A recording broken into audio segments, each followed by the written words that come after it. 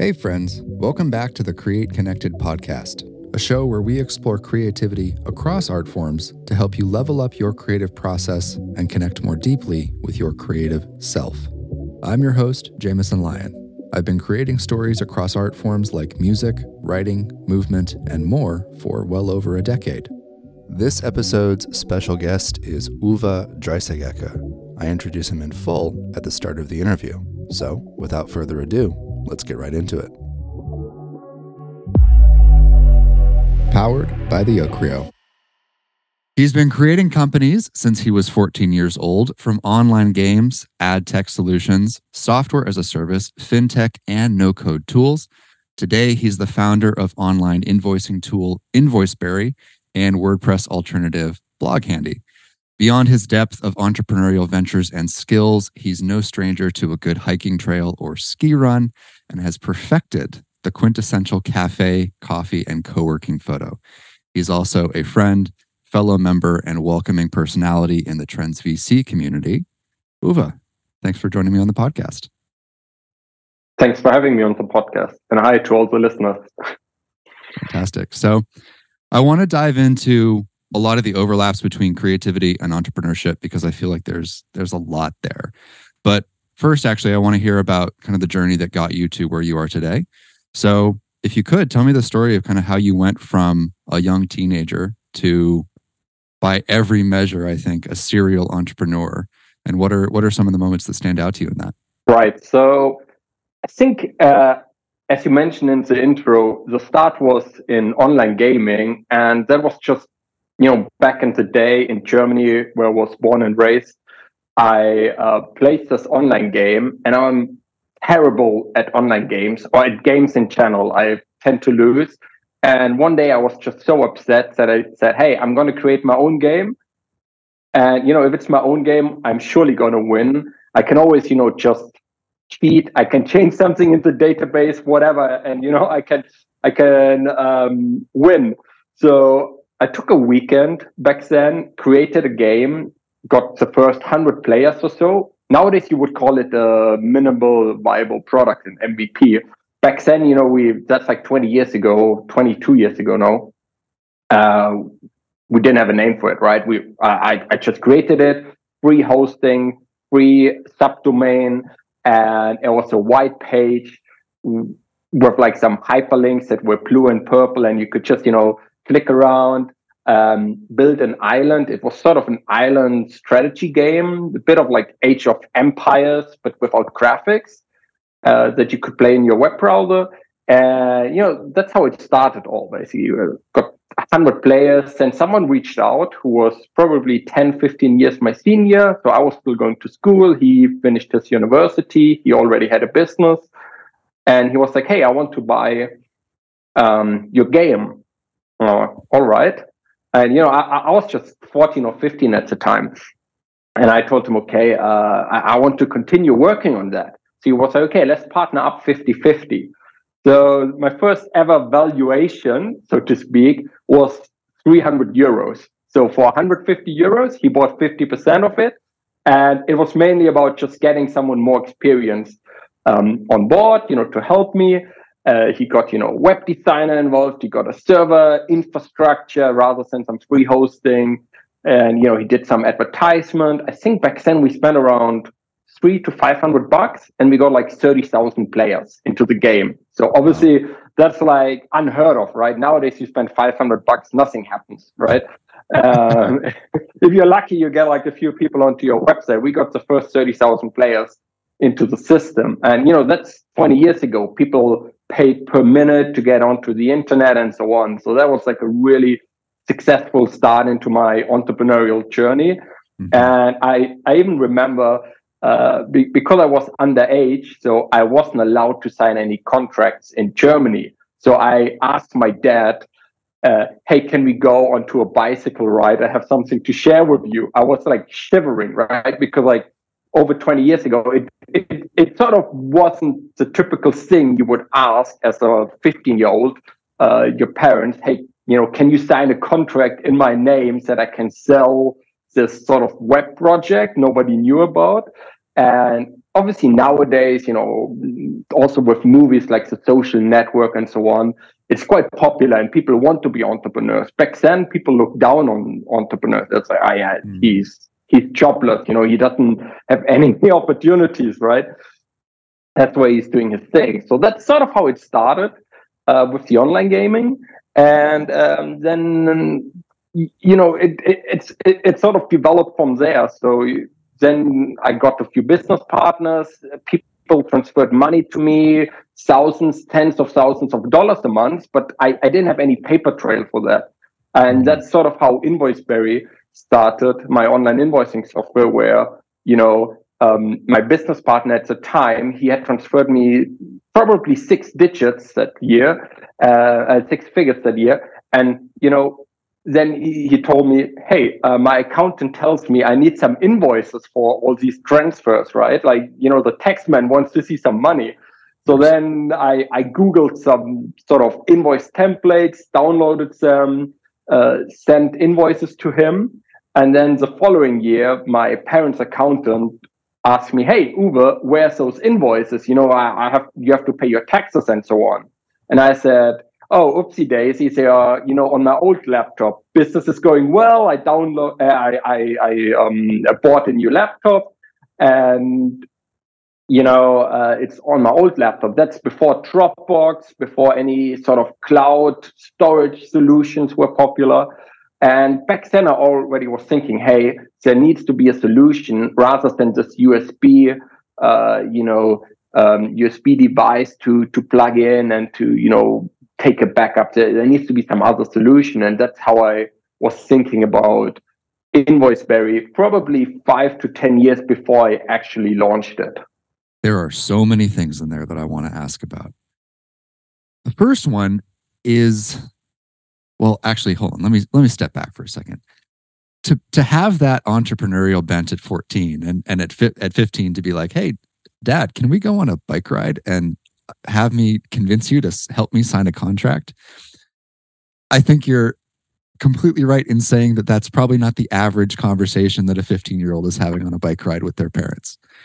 But beyond that, to then see that and be able to make additional successes and kind of carry that momentum forward, I think that's a testament to just how driven and motivated you were to make things like that continue to work. And you had, it sounds like, an understanding very early on of what it was about the game that you were successful because of, or at least had a good intuition for it. Is that accurate, or do you feel that way about? Yeah, I think what's important is sort of to get the momentum. Like even nowadays, when you launch a new product, I think I had that momentum, right? So it took me one weekend from probably on a Thursday or Friday, I got upset and this idea popped into my head, hey, I should, have my own game. And then to just get started and to just get this MVP out there, to, not care about if it's 100% perfect, just to get the ball rolling, to get some momentum, to get excited about it, and then to get it in front of people. And as I progressed in my journey, I actually got further away from that. And, nowadays I over-engineer sometimes. I feel like it has to be perfect before anyone can see it. So it's always good to remember how it all started to, just get it out there, get it like dirty quick out there, and then you can improve the product or the service or whatever you're offering, right?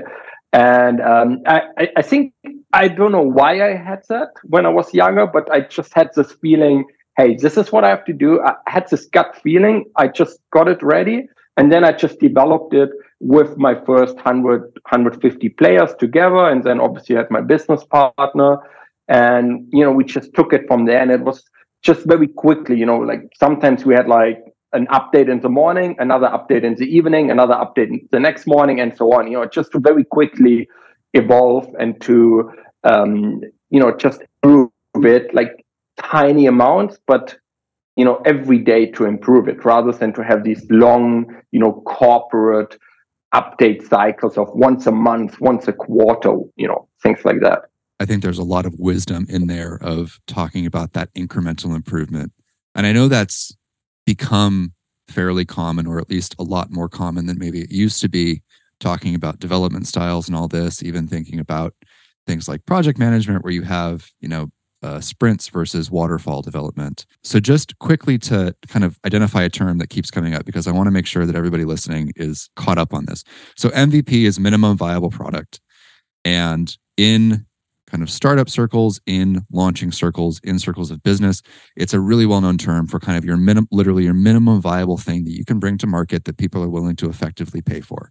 Would you agree that's a pretty good definition? Yes, definitely. So, and I think it's very important to start like that, because you can always add more later on, right? And we've done that mistake, and we can talk about that. I've done that mistake with my newest venture, Block Handy, where we engineered it for probably 2+ years without talking to anyone about it. And I think we were at least 1 year, maybe 1.5 years late with just pushing it out and getting feedback, which made it a more solid, stable product. But at the same time, it just delayed everything, right? So I think it's so important. And when I'm saying that, it's sort of a note to myself. And I'm trying to, remind myself, hey, just, do that MVP and get it out there. So what do you think are some of the things that help you mentally keep that momentum when you're early on in a project and keep you from over-engineering? Because I think this is a common pitfall for a lot of people who are both creative and maybe have the ideal in their head, but also for people who are maybe perfectionists. And I'm completely talking about myself right now too, which is it has to be really good. It has to be super noteworthy before anybody can see it. When in reality, maybe people want something else, or maybe there's other things that help you get to that level of, okay, now it's really good. Right? What are some of those things for you that help you carry that momentum forward? I think it's important to separate two things there. So the one is to keep the momentum alive, you need like tiny wins. So for me, it used to be, okay, we have to hit a certain big milestone. I don't know, 10K MRR, a monthly recurring revenue. And I realized, that's a long milestone, right? So better, at the beginning, it should be to get the first sign up, to get the first person, reaching out by email. There's a bug. So actually celebrating a bug as a win in a way, because it means there's a person who went out, who signed up, who used your tool enough to figure out there's a bug, and then to actually care enough to message you, right? They didn't just close the website and say like, oh, whatever. They actually cared enough to message you. So actually to celebrate bugs as wins in the beginning is, I think, a very big thing. And I'm, nowadays in like some side projects I'm launching, or, like even in Block Handy, if I get some customer feedback or bug request, I'm actually quite happy, because it means people care about what we're doing and they want to improve it together as a community, right? So I think that's at the beginning more important than any big milestone. And, to go from launch to the first $10,000 in monthly revenue, that's just a long journey. And this is very hard it's sort of the marathon, right? But, you want to go step by step and look at it. And this is sort of what motivates me every day. Just, did I get a new person to sign up, to, like reach out, also to pay, obviously, that's great, right? You don't want to say no to money, but it's also great, to see it mentioned somewhere, right? To hear from people, hey, it was mentioned on a podcast by some other guests that they're using that tool. We get a number of Invoiceberry signups from podcasts, but I didn't even appear on those podcasts. So it was a guest talking about Invoiceberry on that podcast. So that's obviously quite nice. And that sort of, feeds your ego, that feeds your momentum. And I love that sort of feedback loop.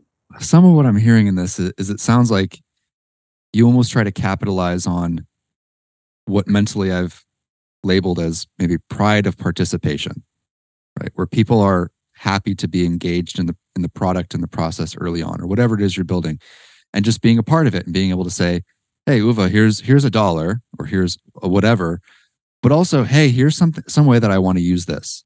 And to have that connectivity where they can then help feed back into the product and maybe make it something more like what they want to use, which then for you as an entrepreneur, as the person building it, that sort of feedback, at least for me, when I get stuff like that, is invaluable because it's like, oh, this is what people want within what I'm building. Well, now I don't have to do as much user research because they're just telling me straight what I want, which is Yeah, no, 100%. And so I think that's why the whole open in public, built in public, or like open built in public, however you want to call it, that movement is so big in recent years, because obviously it's a marketing tool, because you're on Twitter or any of the indie hackers or any of those platforms, and you sort of get the permission to share your link and your progress.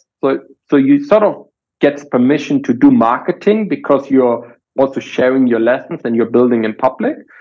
But on the other hand, obviously the people are like the potential customers or customers, the signups, the users, they're engaged with the new project or company that's being built in public. And that's sort of what I did when back in the day when I was a teenager doing my games, right? So I was sort of building in public with the players.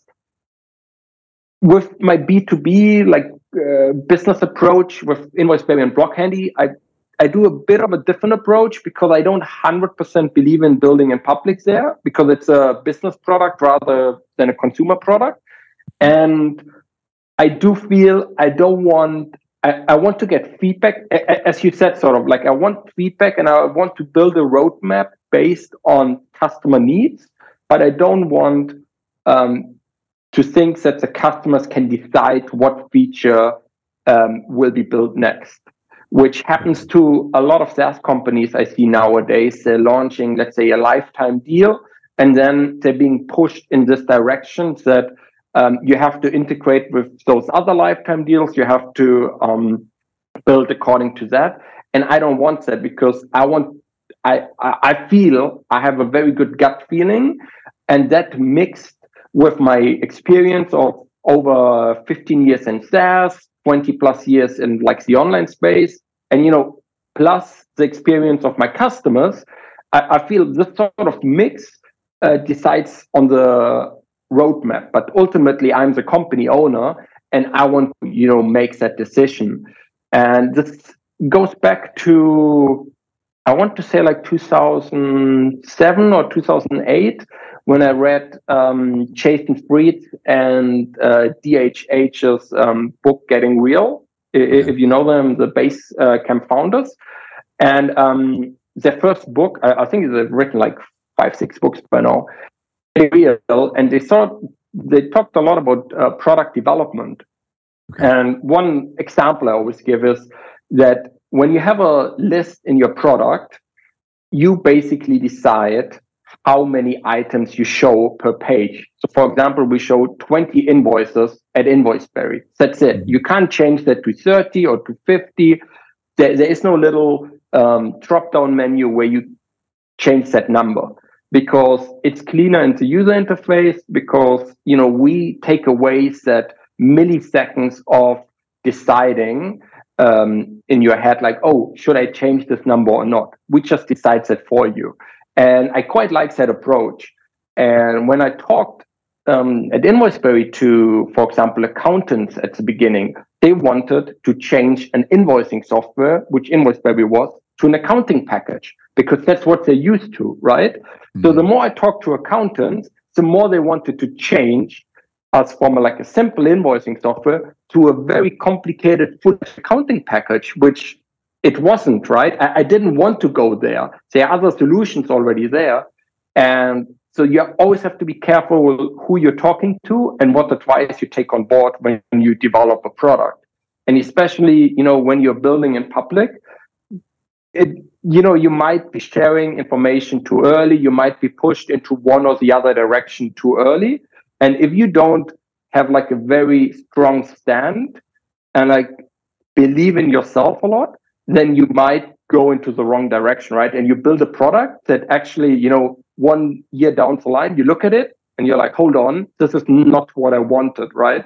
Yeah. And I learned that in games. I learned that in with Invoiceberry a lot. We had customers who wanted to change it to something completely else, and I rather lose the customer and tell them, "Hey, go here, go there." We're not building what you're trying to accomplish, right? And so I think it's important, to make that separation. This is the customer's opinion, and this is actually what we're trying to build, and we're trying to find, a common ground somehow.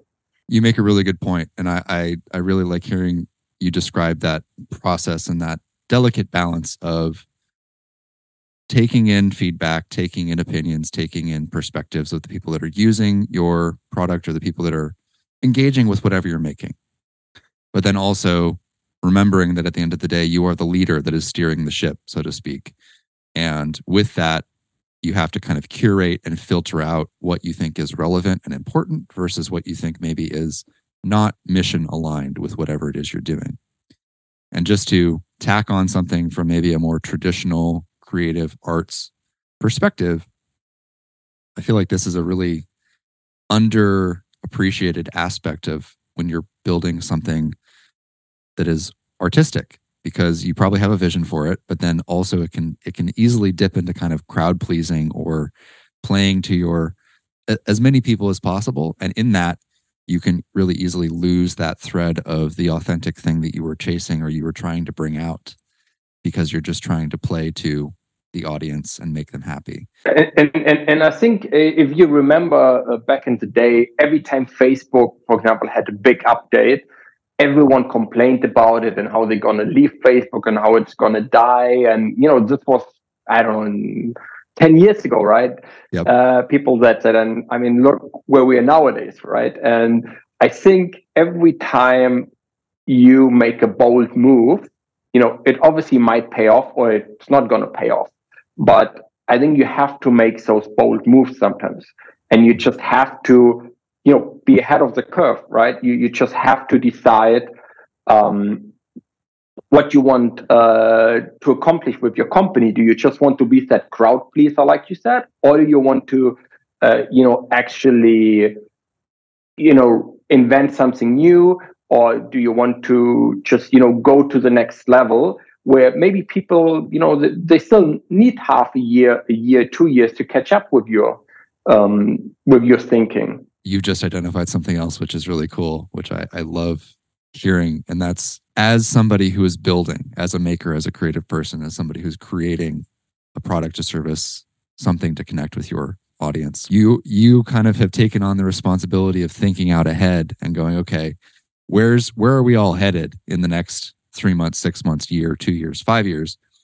How can I position or, put myself down the road 3 months, 6 months, a year with something that's going to be useful then and maybe not as much now, or trying to then, and I guess this is kind of the beauty of building in public, is you can try and get that alignment, that parity earlier than saying we're going to work on something for 2 years and then 2 years later realizing that the audience and the product are actually very far apart on their proverbial paths, which is a trap that I've fallen into. It sounds like something you've mentioned has happened to you before. And I think it happens to many an ambitious entrepreneur or maker or builder. It's just, you have this great idea and you make a guesstimate, or you form a hypothesis and then you build something to test that hypothesis. And it sounds like a lot of what we're circling around is trying to shorten that feedback cycle so that you can keep your hypothesis closer to, I'm going to put reality in quotes here because it's all reality. The reality you have is, it's very valid, but keeping that parity between the reality of a lot of people who are probably going to use what you're making and then you as the person who is building it. So I think that's an incredible bite of wisdom for people. Just like, try to decrease that iteration cycle, try to decrease that feedback time so that you can have a tighter relationship with the people who are going to be using or consuming or engaging with whatever you're making. And that's complete kudos to you. I totally agree. And maybe this is a good follow-up question, which is, do you feel like, or how do you feel like the speed of technology is affecting your ability to iterate quickly on things these days. Because for me, it feels like things are getting faster, or there's a iteration cycle that is happening at an increasing rate. How do you feel about that? It's very interesting. I do feel it goes in both directions. It sort of goes faster and slower at the same time, because from my own experience, my things I started early in my life somehow took off faster. Maybe because I had a different approach to it. Maybe because I didn't have a wife and kids back then, and I had more time to work. Okay. Of course, but so I think the one thing that was faster, let's say 10 years ago, 15 years ago, even 5 years ago, people were expecting less. So, like I said, my first game, it was a white page with blue links. There was no CSS. And then, only the next update added some design to it, some CSS. But, back then, you had a few lines of code for the styling and the CSS. Now, you have like tens of thousands of lines of CSS styling code. And so I do think things take longer from a perspective of the product has to be more well-rounded nowadays rather than back in the day. But at the same time, the tools we got nowadays are just amazing, right? We have all these no-code tools, all these design tools, these editors, like Y-Code and Editor X and Bubble and Webflow and, all of them. So obviously nowadays to just sign up for it, one of those tools or for multiple tools, right? So I've been on some SaaS websites where you can tell it's just like a combination of different no-code tools. So they sort of use like an Airtable as a database. They use Webflow as a front. They use some other, no-code tools, and they use, let's say, Block Handy for their blogging. And so they just built on top of all these tools, where back in the day, that was like a 3 to 6 months development time, at a lot of development cost, time and money-wise. But then, let's say you only had your server costs. So nowadays, it takes them a weekend or like a week to create all of that, but they have a big monthly bill of all these different tools. So I think it's faster and you get quicker to your MVP. And then obviously after that, you might have to recode everything and recreate everything in your own code, right? But you can at least evaluate, is that a good business? Does it make sense or not? So I think we're shifting from a more developer-centric, let's say, process to a more marketeer-centric process. You still have to have a bit of a developer problem-solving brain. You can't just think about sales. But we're shifting to a direction, if you have a bit of tech knowledge and marketing knowledge, and you just, use this list of tools, you can build a fairly good MVP, right? And you can get your first $5,000, $10,000, $20,000 monthly revenue just by, hacking together and, mixing and matching Webflow and a bunch of other tools. So I think it's quite exciting, but also it means you have more competition, right? Because back in the day, if you're a marketeer, you need to go and find a developer. I remember back when I lived in London a long time ago, and the whole sort of startup scene started there. Like any pitch you went to, 9 out of 10 people were marketeers looking for co-founding developers. And one pitch was maybe a developer who didn't know how to market. And, everyone was just jumping on that person. But I think that's shifting now because, you have all these tools, right? Which makes it faster and easier to get, your product out there. But also with the little add-on, I think it makes it a bit less exciting and a bit less unique, right? Because you still have these constraints. If you start with an empty document and you have to code in whatever language you code, you sort of it's a white canvas, right? You can go any direction. And these no-code tools, a lot of them restrict you to certain things. So as well, I'm not sure, coming back to the whole creativity and arts, thinking, if that's helpful. Uwe, I think it is extremely helpful for several reasons. Here's why. One, I think a lot of creative individuals, people who may be self-defined as creative professionals or independent artists and makers, just from personal experience, I have a strong feeling that a lot of my friends who are incredibly creative and who can think laterally or symbolically in ways about things that just boggle the mind when you hear them talk. Like, how did you make that connection? There's kind of this grand irony in that they feel like they cannot understand a lot of technical tools, right? Even something like Webflow, I can imagine sitting a few friends down and being like, here's how you use Webflow. And they would disqualify themselves from understanding it even before they had a chance to realize maybe how simple or straightforward it is.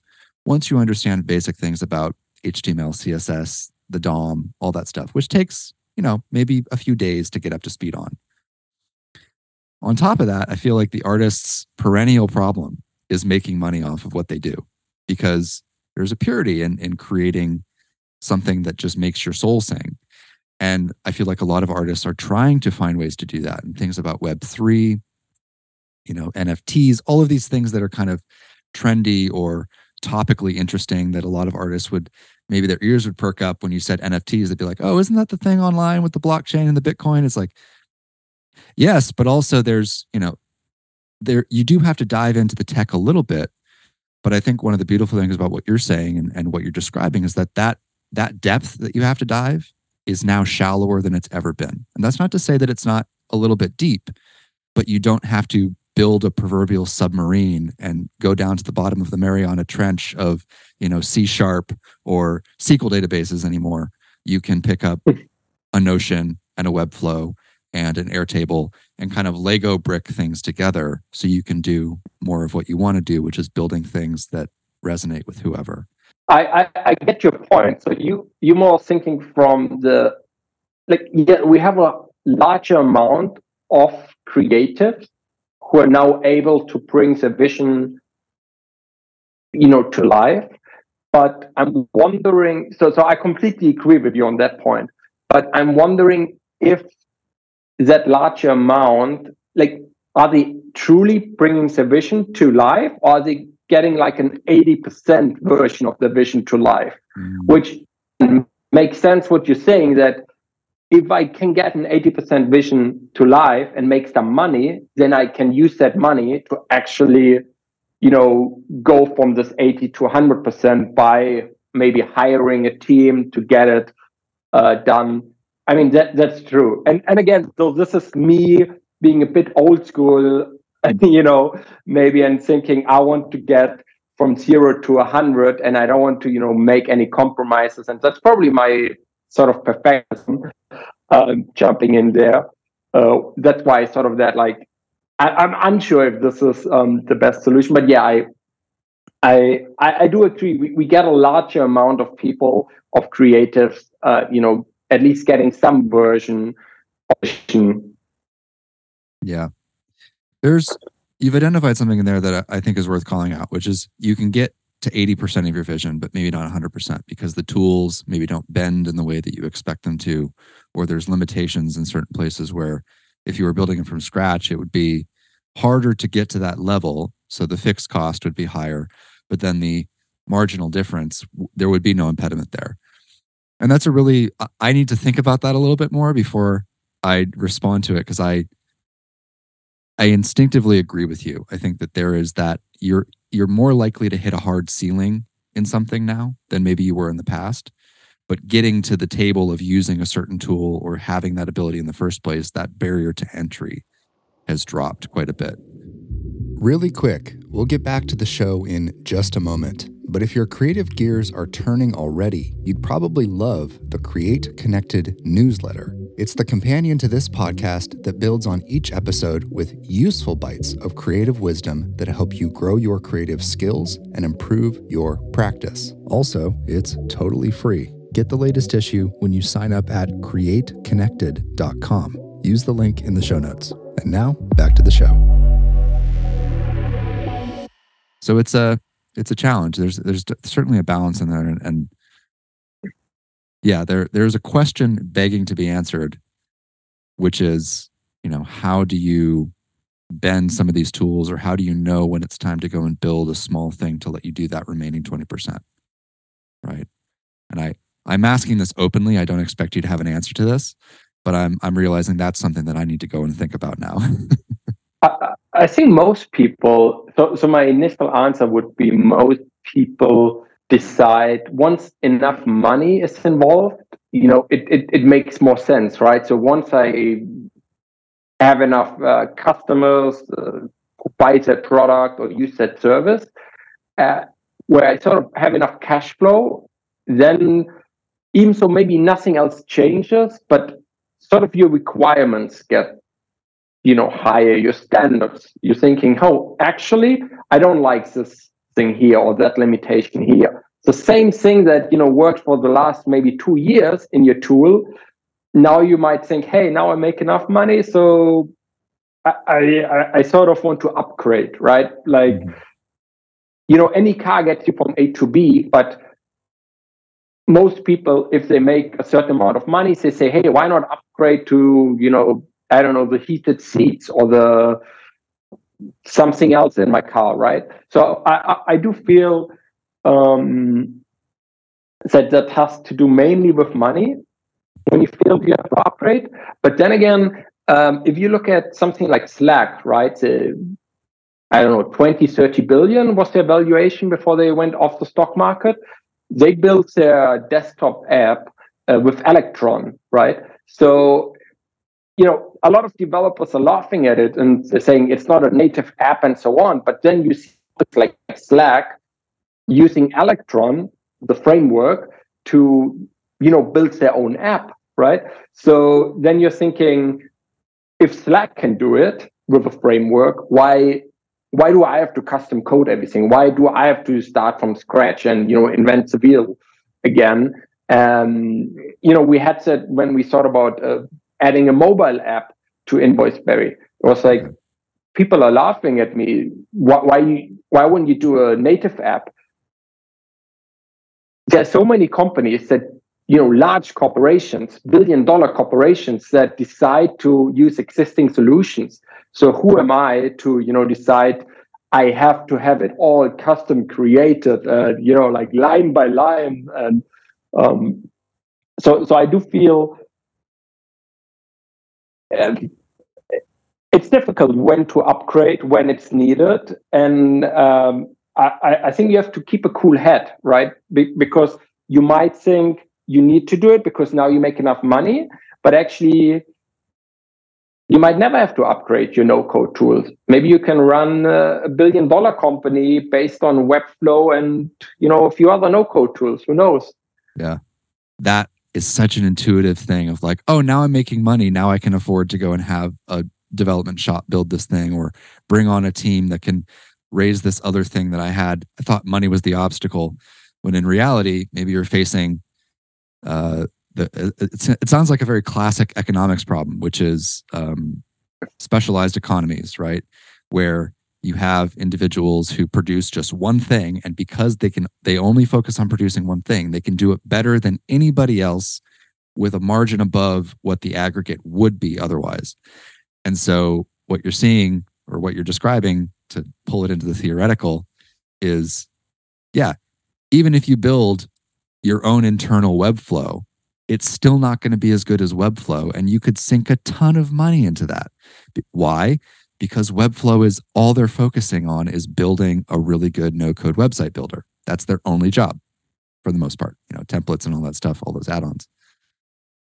So it kind of regrounds that economic thinking of, there are really good specialist tools that are probably going to cost you a fraction of what it would cost to build a not so good version of it that you can slap your own name and brand on, which is maybe one of the problems of ego as you get more successful, is just thinking, hey, we can build it better.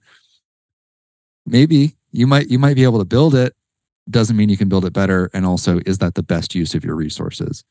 Is a recurring question. I think that's the most important question. That's the most important question. Is that the best use of your resources? I think it's such a important question. And actually, a few years ago, I looked into personal development. I started journaling. I love it. And what I'm doing nowadays, that sort of my questions that reoccurs a lot. Does this make sense? Is this the best use of my time and money? Which more or less is the same what you just stated, right? And whenever I want to make a big shift, think about a new side project, think about a new product feature, I'm asking myself, and I'm actually writing it down with on paper, with pen and paper.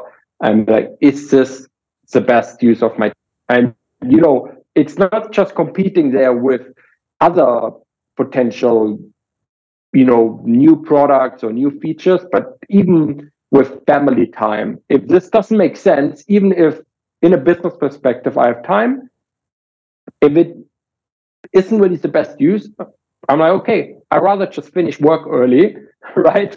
And spend it with the family, because you shouldn't develop anything that's outside of the core product, because then you have exactly what you said. You have like all add-ons, which you still have to maintain. That's normally the bigger issue. It's not that you can create it, but you also have to maintain it. And if you outsource it to a company like Webflow or any other company, any other provider you're using, if it's like a live chat intercom on your website or whatever, they maintain it. They maintain the servers, the backups, like if any APIs are changing, it's their problem, right? This is why you're handing them over money. You're not giving them money for the product. You're giving them money to solve your issue and to not worry about it. And this is the same like at Invoiceberry. Our customers, yes, they create invoices and send them out, but we are solving the problem of not having to worry about losing their invoices, about like taking payments. This is sort of what we're helping them. And I think that's why it's very important to always think: is this a core product we are offering, or is this like a distraction towards getting the best core product experience? You have just reminded me of the importance of recurringly asking myself the question of, is this the best use of my time? Right? Because that remains relevant even as you achieve levels of success. I want to kind of not rewind, but I want to step back into something that we were talking about earlier, which is, minimum viable product, the process of building something that reaches a minimum threshold of good enough to put out, and also kind of in that the building and public process. So you mentioned kind of you need a basic level of technology, you need a basic level of marketing knowledge, and then beyond that, it becomes how well and how fast and all of this you can build. So if you were to describe for an average kind of entrepreneur founder these days, let's say solopreneur, somebody who's building an offering that theoretically can be maintained by one person until it reaches a point where you can hire on a few people to help, what would you say is a good average window to try to build an MVP in? 1 week, a month, a year, just a general range. Yeah, it's such a difficult question to answer. So from my experience, I would say anything from 2 days to 2 years, right? That's sort of my experience in the last 2 decades. But I'd say realistically, obviously it depends what sort of problem you're solving, right? So if you're trying to launch a new newsletter, or like have some sort of paid newsletter or free newsletter offering you're launching, this is a weekend project in a way. You set up a landing page, you sign up for the newsletter software, and you shoot out your first newsletter to the first friends and family who you added to the list. Mm-hmm. If you're building a SaaS tool, a software as a service tool, and let's say you need a landing page, a marketing landing page, realistically, even if you're not a designer. So I'm a jack of all trades, right? So I can develop, can do SEO, marketing, and so on. The only thing I can't do, I'm sort of colorblind, right? Like I don't understand what looks good. And so I'm not a designer at all. But still, I normally design the first version of any tool I create. So, just to save time and to not have this back and forth and trying to to push every pixel perfect. But yeah. So coming back to the example, so I think you have to set up, like your website, your landing page. You need some sort of database system for the people to sign up. You need some sort of, like front end bit.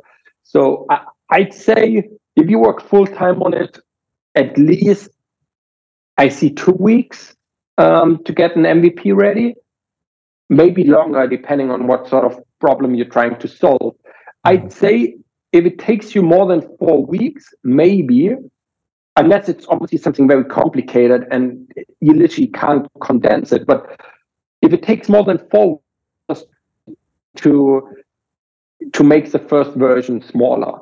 So in case of, let's say, Invoiceberry, we launched only with invoices, right? We didn't have any expense tracking, which we have nowadays. So that way, obviously, we made the product a bit small.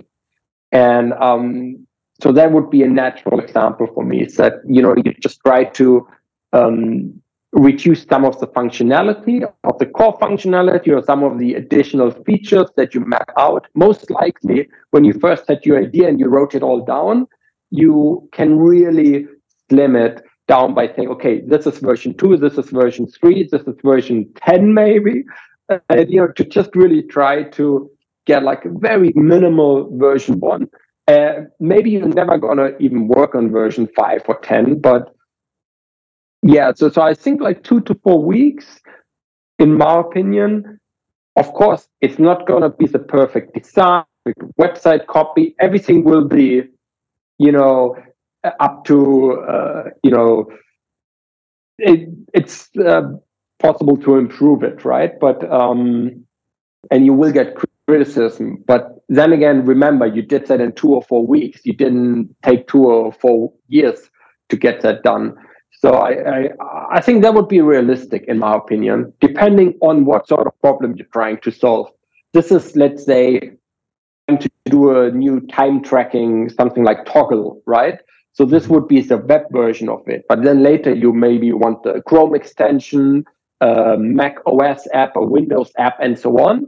So obviously that's not included in 2 or 4 weeks, right? I'm talking about the bare minimum to get something out there, to get some feedback and some momentum. And, once the first people sign up, then obviously work on the version 2, 3, 4 to add more features and I love how this is already connecting with this question of, is this the best use of my time? Because I think some of what's coming out of this is saying, don't spend so long on it that you cannot validate the idea and then re-ask yourself the question of, is working on this offering the best use of my time?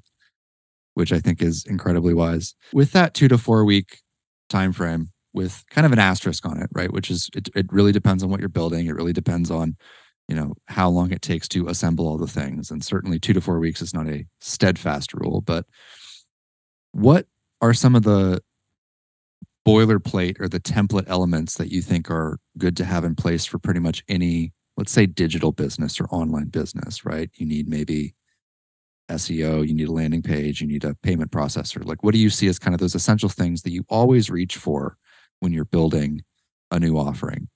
I start pretty simple. I start with a Trello board, Kanban style, a backlog of all the ideas, and I just take some time to, pop down each idea as a separate item.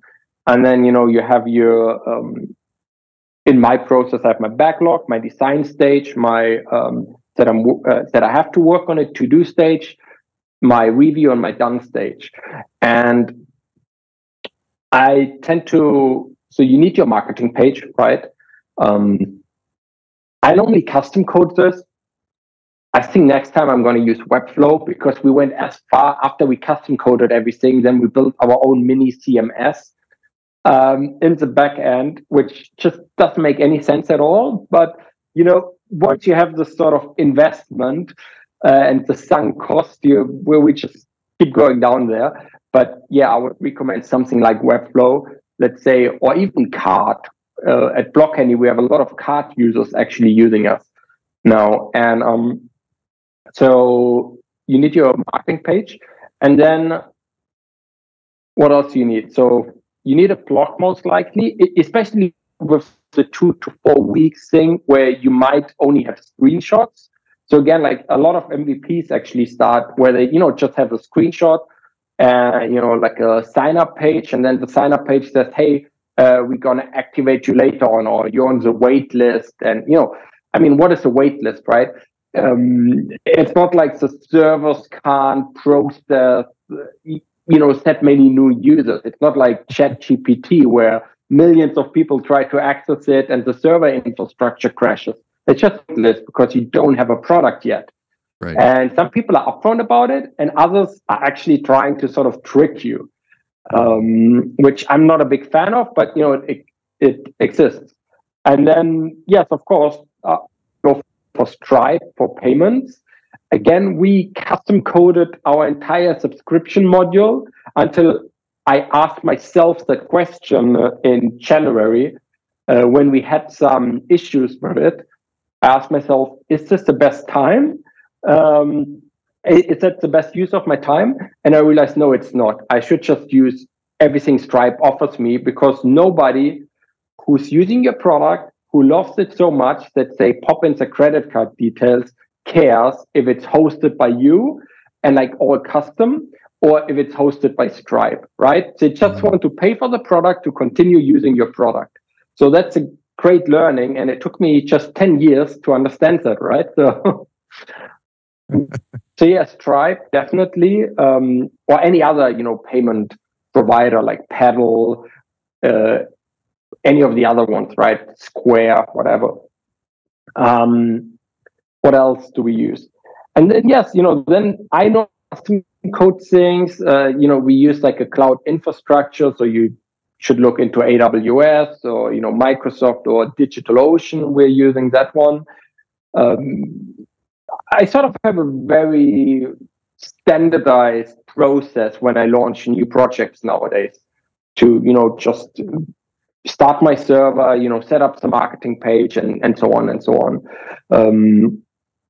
But I think what I would recommend most people if they want to launch fast is, just to explore, maybe on the first few days, to explore some no-code tools, right?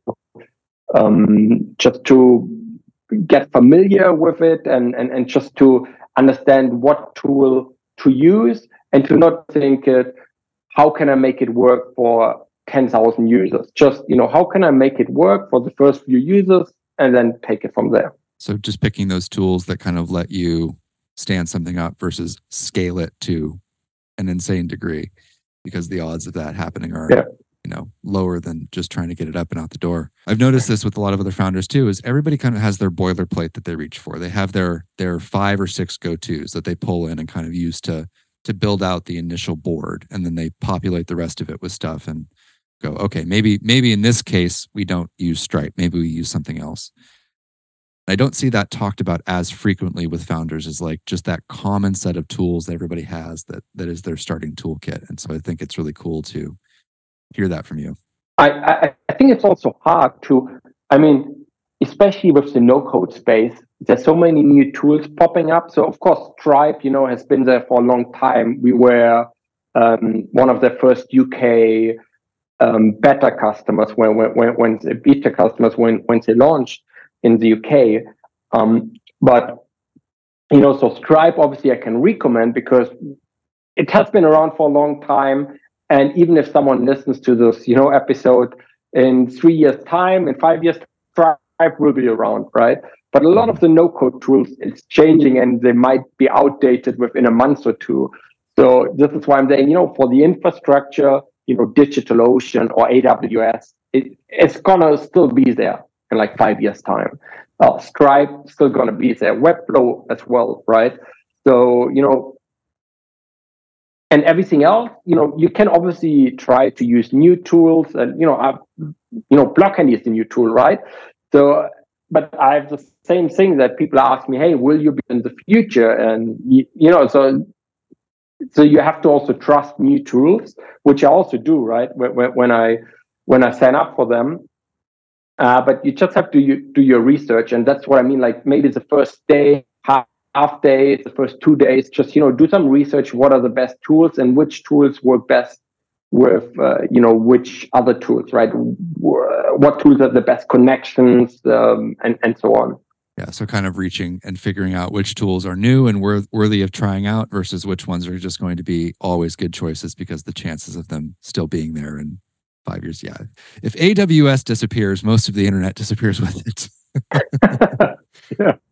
So selections like that, I think, are pretty safe bets, but also, yeah, like you said, finding the ones that are worth trying out, using, and the new entrants to the market, which may solve a problem much more quickly, which just helps you iterate that much faster. I want to start maybe steering us towards the close of the conversation. So the first one to start wrapping us up is, what is your current creative North Star? It's probably been the same mission for a few years now, probably for a decade now. So it started with InvoiceBerry, that I wanted to help small business owners, specifically micro small business owners. So I started it right when I came out of university, and I just was thinking very hard, what do I actually want to, accomplish, right? What do I want to sort of leave? I don't want to say it's a legacy, but what do I sort of want to be known for? And I was very interested during my student years in micro small businesses. I studied one of only 2 available entrepreneurship university degrees in the UK at the time. And so during that 3-year program, I interviewed a ton of small business owners, and I realized these are my people, right? And so that started with InvoiceBerry, where I just wanted to take something complicated and scary, such as finances and numbers and invoicing, and make it as simple as possible. And then over the years, while I was running InvoiceBerry, from a marketing perspective, my strength has always been content marketing. It was first technical SEOs and SEOs, and it turned more into content marketing. I hired hundreds of content writers. I had a team of editors. We had hundreds of thousands of visitors on our blog at the time on InvoiceBerry, and I just realized I sort of became the content marketing guy in my circle of friends. So everyone came to me and asked me about content marketing related stuff. And after some time, I realized that I give out a lot of advice and there's very little implementation. And my advice was mainly based on, how to hire writers, how to, give them tasks, how to automate the whole process, that it's almost running by itself to find new writers. But I never told people how to actually get that written content onto their website. And this is sort of also how Block Handy started. So it was sort of a continuation of my journey at InvoiceBerry, where I said I want to help small business owners to run their business and to take away this anxiety about invoicing and this whole accounting jargon. And then it was this continuation of my work where I said, I want to help small business owners, solopreneurs, freelancers to do their marketing, right? How can they, set up a blog? And 90% of people who you talk to, they would just know WordPress. Or to be honest, 100%, they said, okay, how do I set up my WordPress? And they were setting up WordPress, and it's easy to do. Any hoster has their solution, a one-click install, but it's disgusting because it's a default theme. It's and again, they asked me, so do you know a developer or a designer who can adjust my WordPress blog to my existing website? So we again came back to the financial, commitment you have to make, because you have to hire someone, you have to pay those guys to adjust it, you have to pay them to maintain it. So this is how Block Handy started, right? where you have this little code. It's one little snippet. You pop it into your existing website. It takes you like 90 seconds, and it just loads your blog. And on the back end, we sort of tried to take a copy of, let's say, WordPress version 3 or version 2, like a very old version where it wasn't that complicated yet, right? Where it was just an editor, you can write in it, you can, publish it, that's it. And we added some SEO functionality to it, SEO analyzer, because that's the number one feature that anyone installs on WordPress, right? Like, because that's why you're blogging, for SEO, to get new customers, right? So I sort of went back to the root there as well, where I said, I want to solve someone's problem. They're scared of tech. It's one of these things, like they're scared of finances and accounting, and they're also scared of tech. There's a lot of tech jargon and things, and even no code. Small business owners don't know what no code means, what AI is, what GPT is, and all of those things, right? So we're in a bubble there where we think everyone talks about that, but in reality, everyone in our bubble talks about it, but there are a lot of people who have no clue. And this is sort of, I'm trying to bridge that gap there. And so this is what I'm feeling, we're doing at Blockhandy now, where we're helping people who use, Shopify, Wix, Webflow, Cart. Of course, if you look at the website builder, landing page builder like Cart, it's so much simpler than Webflow because you just create your one page, but it has the limitation that it doesn't have a blog. So you see a lot of creative people starting a Cart page, designing it beautifully, but they have no idea how to get a blog installed. And this is where we're helping. And so that's sort of my mission there, to help them to grow their business. And they know that they can grow their business with content marketing. And that means SEO and content marketing. That means publishing content. And they know they need a blog for that. But they don't know how to install it, how to get there, how to make it have the same, look and feel like the existing website. They might have issues with, SEO. They don't understand what the meta description is, meta title is. They don't know about, what keywords they should be using. So that's the one feature we have in our editor built in. So to help them. And that's sort of my mission at the moment, to help micro small businesses, solopreneurs, people who some of them struggle with tech, but they're very creative, right? So as we discussed earlier, very creative people, but I'm trying with this, and in a way, Blockhandy is a no-code tool. I'm trying to get them there, right? I'm trying to hold their hand, so to speak, and get them to publish their first blog post. And to be honest, this is such a rewarding feeling when you see someone, and I read some of the blog posts, and some of our customers send them to me, and I'm amazed. It's such when a creative person writes a blog post and they pour all their heart and soul into it, and they're so happy that they were able to do it because you gave them the means to get there, right? Rather than telling them, hey, here's WordPress, get started. I love that. I think that's such a deep description of not just what you're doing and what you've done in the past, but why you've done it and how you've kind of bridged that gap of, just to restate it, you're helping small business owners, solopreneurs draw the line and bridge the gap between the things they maybe think or know they should be doing and maybe a little bit of technical apprehension or not a full understanding of exactly how to do it, or how to do it to the level and the quality level that they want to do it to, right? They don't just want the default WordPress theme, and they know that, but maybe they don't know what they don't know in some cases, to go and seek out the things that will help them find a better looking blog or find a more elegant invoicing solution. So, second question to wrap us up. If you could reach back and give a piece of advice, creative or otherwise, to Uwe 1 year ago, what would it be? 1 year ago, probably I should tell myself just launch it, right? So this was actually the time when we were building Block Handy and we didn't launch it. And to be honest, it was good enough a year ago to launch it. So my advice would be just believe in yourself and get it out there and be, more vulnerable. And I right now forgot who said it, but one of the startup guys who said, if you're not, embarrassed by your first version, you launch too late, right? Maybe Paul Graham. Can't remember. I'm not sure. Before. Yeah, so sort of this is exactly where I was 1 year ago.